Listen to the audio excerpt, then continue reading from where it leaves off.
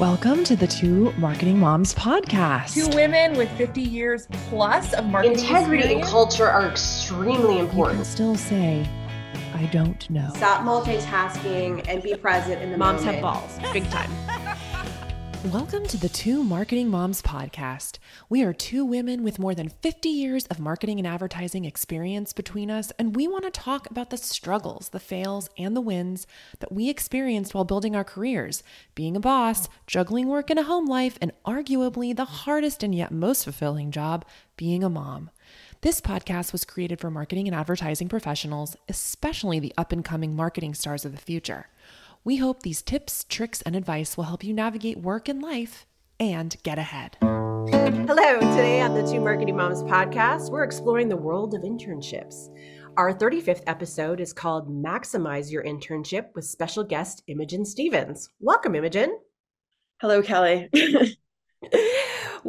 Imogen has been an intern for Williams Whittle for about a year and a half, and we want to talk a little bit about how she became an intern, the types of projects that she takes on as an intern, and how she kind of evolved through her internship to where she is now, which is handling everything, everywhere, all at once, to quote a movie. Correct, Imogen?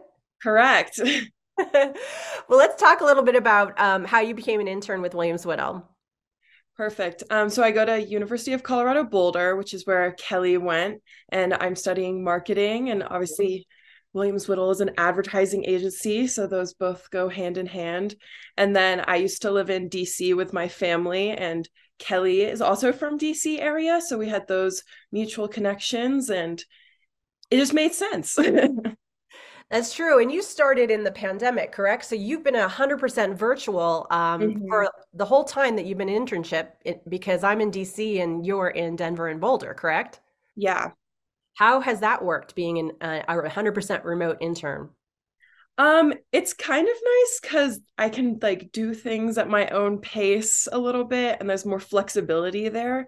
And with Zoom and everything, I feel like I've been face to face with everybody who works within the Williams Whittle team, but there was a bit of technical difficulties with certain meetings, or the time difference is big. Yeah. If I want to join a 9 a.m. meeting, I really gotta get up for it. That's true. Well, what are you majoring at CU? You're in the business school, correct?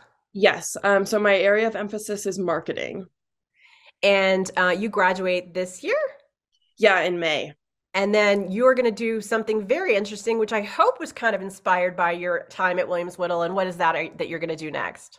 So CU offers a 10-month master's program that goes from July to May. So in July, I'll be starting my master's program at the Leeds School of Business grad program in business analytics.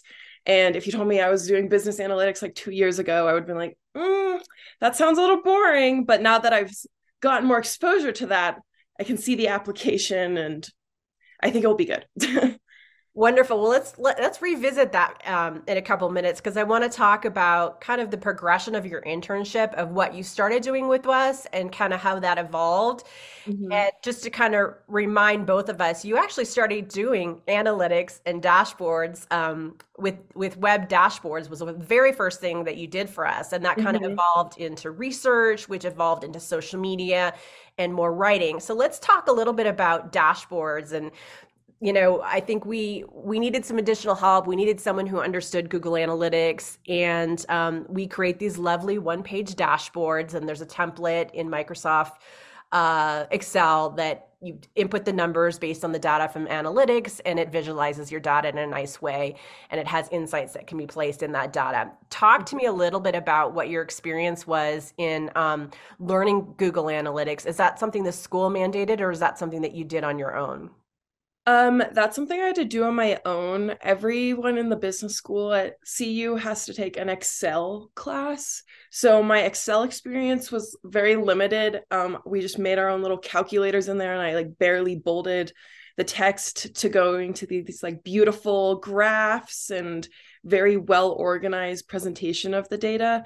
But someone on your team taught me we pulled a lot of the data from Waze like the navigation app.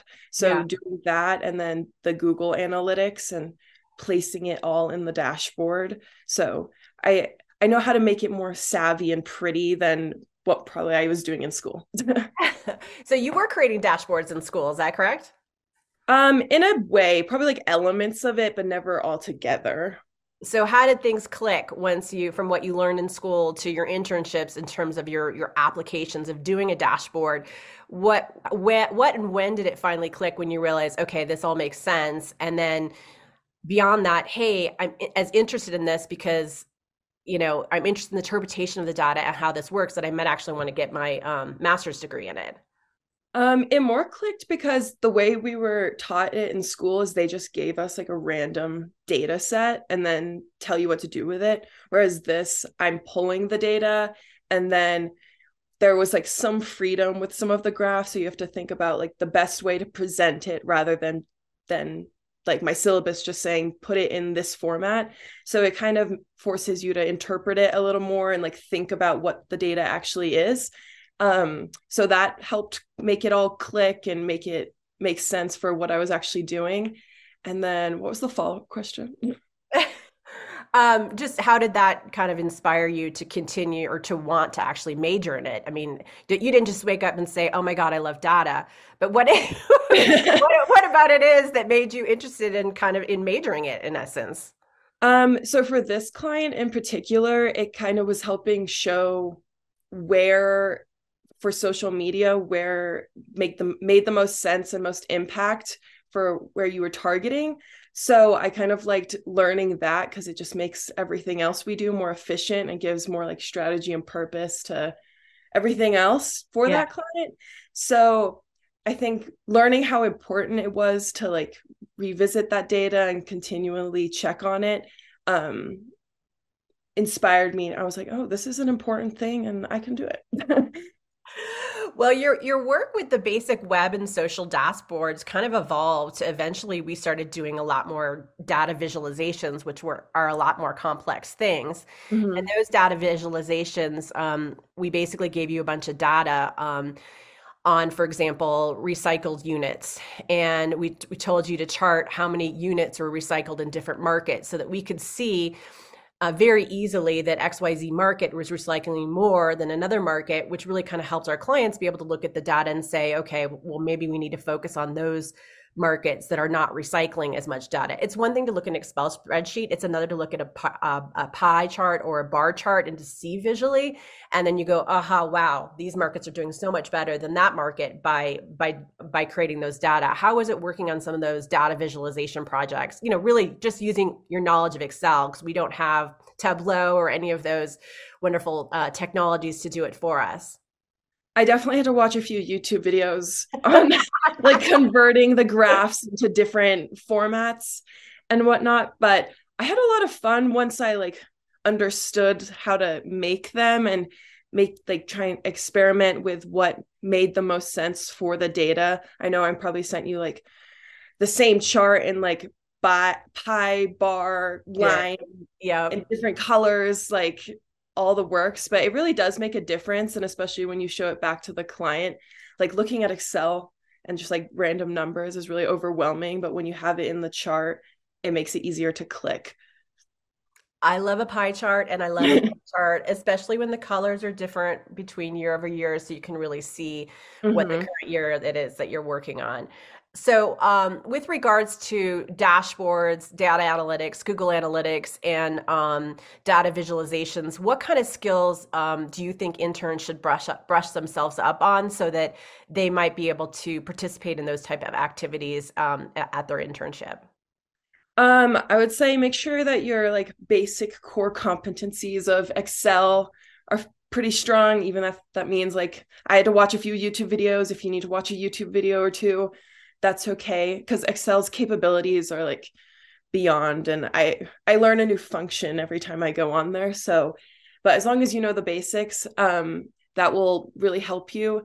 And then Google Analytics and all the like data mining areas, those you kind of just need to like play around with. And like once you gain access to that, just kind of like clicking around and making sure that you're utilizing all the data they give you, because there's usually a lot in there and you have to kind of like search for it to get the best pieces. So you were self-taught on Google Analytics. You didn't learn it in school. Yeah. Have you thought about getting Google Analytics certified? I think in one of my classes this semester, they have like a project that makes you become Google Analytics certified. So a year and a half a little late, but I'll have an edge in class. Well, truth be told, I'm not Google Analytics certified, but I've been using it since Google started, and the analytics started in the early 2000s. So for me, it's trial by error, and of course, when they change everything to GA4, I'm going to have to really learn it all over again. So it's good to keep yourself up to date. Well, let's move on to the next topic of projects that you worked on with Williams Whittle. You helped us in research, and we did a lot of research on brand audits, competitive reviews, idea curations, specific requests for data that clients have on different topics, all sorts of range of topics. Tell me a little bit about the types of research that you did for Williams Whittle and how you like them or not. Okay. One of the main types of research projects I'm given are the brand audits. So that's usually like new clients or a main competitor of a client. And I or whoever go and look at their website and all their socials and kind of analyze how they're doing in that department and pull a few examples, and then just give an overview of their company, their mission, where they focus. Pull all their like following numbers to see comparatively how they're doing. And then I put that in a nice little PowerPoint presentation. So that's like one of the main ones. And then I would say the second biggest is just like general trends or competitive reviews. I know for one of our like hospital-based clients, I did a lot of like guerrilla marketing reviews. And that was actually really fun because guerrilla marketing's always like cool and outlandish. So pulling like competitive ads and whatnot, I would say is the second biggest. Yeah, well, that information is very useful, not only to our clients, but useful to me. The brand audits, I use them for new business pitches. So I might say to you, give me everything you know on XYZ topic, and you have to learn it. And that's, I think, the fun part about advertising, would you say, is you get such a range of topics of things that you're working on. It's not boring. It's not necessarily the same clients because there's things that you're pitching. So you learn about so many different categories, correct? Yeah. And when I decided I wanted to emphasize in marketing, my main like driver of that was I wanted something new like every so often. And with like finance and accounting, you might have different clients, but you're doing like the same like income reports and balancing the same spreadsheets. Whereas like with different clients, you have to like tap into different parts of your brain and creativity to best serve them. And I've definitely reinforced that at Williams Whittle because there are a big range of clients. That's true. So have we bored you or not bored you? I don't feel bored. And I know since I've started, there's like 2 or 3 main clients that have stayed consistent, and there's like a consistent influx of work. Yeah. But the things that I've had to do for them, like ever changing. Like I don't think except for I'm really familiar with California zip codes right now, but I've never done the same thing twice. You are. Don't give me a zip code project, please. Zip code project. All right, let's move on and talk about the third category that you really moved into and kind of evolved in over time, relatively quickly. I don't know, what was it, 6 to 9 months that you started helping? I think you started helping with Williams Whittle social media. And then that kind of evolved in some other projects, but let's talk a little bit about social media. I guess I'm going to say what I learned from working with you over time was that you're a very strong writer. And then when we ask you to do some writing for Williams Whittle social media, I noticed that your writing for the social media post was rather clever. And so we started to give you some additional work outside of Williams Whittle. I think you started with push notifications, running push notifications, and you're really good at being able to do that and get the key message in a certain number of characters. And that also evolved into what? So I do the social for Two Marketing Moms, Yes. and copywriting for that. And then the push notification client liked my voice and the way I wrote those. So they've like started specifically requesting for me. Even I took a little break over the summer and Kelly sent me an email and was like, if you have time, they want you. So it always feels good for that. And then one of your newer clients, I'm like on the side helping them run their social copy because they've seen what I've done with one of William Whittle's clients and Two Marketing Moms. So building like my portfolio. Well, I mean, to me, the social media thing is interesting because, I'm an account person. You think about account people sometimes have to be jack of all trades. And I suppose eventually you want to be an account person or, someone with digital and data, correct? Yeah. And do you want to work advertising agency side or client side? Do you know yet? I used to think client side, but working for an advertising agency, again, like I really appreciate the versatility of the different clients and you can kind of adapt and change and it keeps you stimulated. Yeah. So I think I would rather do that. And it also gives you like more opportunity to explore and find new strengths. Because prior to my internship, the only like Instagram captions I did were my own, and those weren't super creative or witty and emoji filled. So yeah, just find what works for you, and you may not notice it. I feel like you had to like explicitly be like, you're good at this for me to click. So well, it's fun to be able to tell people what they're good at and then push them a little further to find out what else they're good at. And I think once we realized that you were a good writer, I think you expressed some interest in also doing graphics for Two Marketing Moms. And I think that Two Marketing Moms was a little bit easier because we had a brand look and we had a feel, and it was already inside Canva in terms of the colors, and you had a couple years of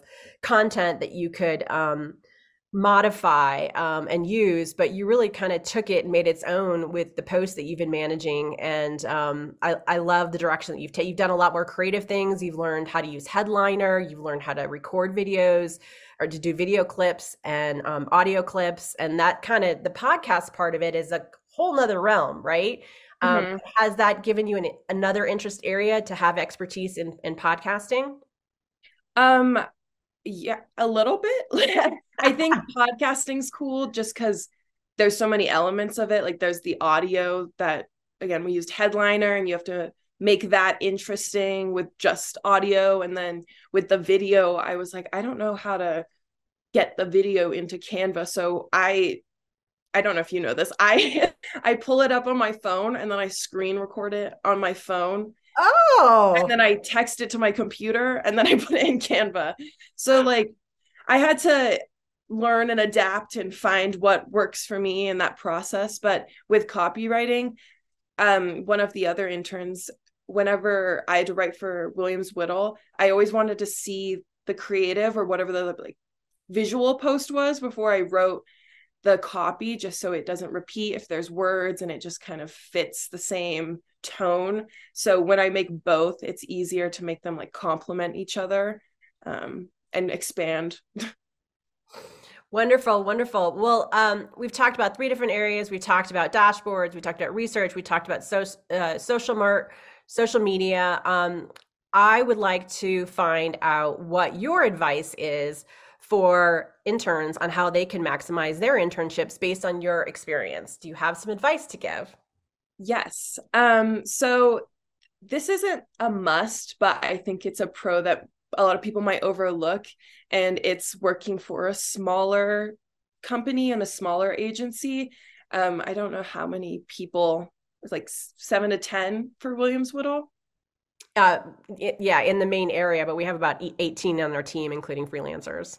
Okay, so 7 to 10 in like the main Slack channels that I see. 7 to 10 in the Slack channels, correct? Yeah, and there's 2. Myself and another girl are both interns. So working in the smaller agency, I feel like I learned more than some of my friends that have like worked for these larger companies, just because the attention you get is like more one-on-one. And for like the first year of my internship, I was in the meetings with President, CEO, account exec, like the whole higher up thing, and then there's me at school in the meeting. So I get to see more firsthand everything, and then you utilize Slack. So I'm in all the Slack channels. So even if I'm not working on a certain project, I still see everything, and it gives you just more context for like the ins and outs of what it takes to run a business, and more consideration of like, oh, I know if I do this, someone's going to have to recreate this, so I need to be more careful, things like that. So I think a smaller agency has a lot of pros that might go overlooked just because they're smaller. So that's one thing to look for. Great. And then a second thing is you're hired as an intern. So your employers know that you won't know everything, and that's okay. So if you have to ask questions or ask for extensions, I think 9 times out of 10, they'll appreciate the honesty and want to help you and like build up your skills and confidence in whatever area it is, rather than you silently struggling and then they're messaging you like, where is this? Everything okay? So knowing your capabilities and being okay asking for help is another big one. Excellent. And communication is important, where I am on a different project, and when I'll be able to make that deadline, etc. Yeah. And then a last little one would be asking for things you prefer. I know sometimes like since there's 2 interns at Williams Whittle, you guys will ask like, okay, someone needs to take this, or one of you needs to do this, and me and her kind of work it out, or we both kind of already know our capabilities and where our strengths lie. So I'll sometimes just kind of leave that one for Jessica and she'll do the same for me. So knowing when and what to take, and asking for more of like similar projects, like with the social copy, I think now those kind of just come my way, but before I would ask to do those more often than other projects. So being okay to ask for different things if you want to try a new thing. Love it. Any other thoughts? Not that I can think of. Is there anything that I know you've had more interns than myself over the years, if you've noticed anything? No, I mean, I guess I would say, or add to what you said, other than you've expressed areas of interest that you have. And I think that's important. If you don't express it, we don't know, right? Mm-hmm. Asking for more work if you don't have it, or if there's not enough on your plate, building your natural skill sets by getting certifications is really good, because that helps prove your expertise. That's one thing that I would definitely recommend. Google Analytics, for example, or Facebook Analytics, social analytics, learning how to do, those social platforms and how to post social, et cetera. Demonstrating your value, which you have clearly done. And then for me, an intern really needs to be reliable. They need to be dependable. They need to meet their deadlines. If they aren't able to meet their deadlines, to have them to ask for an extension.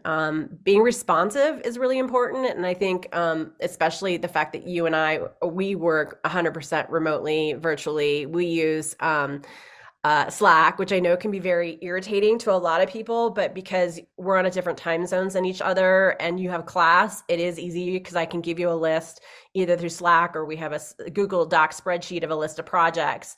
And then you can grab me and talk on the phone when we need to. I think that's helpful, just having a constant influx of projects, so you're not like waiting for something else to come.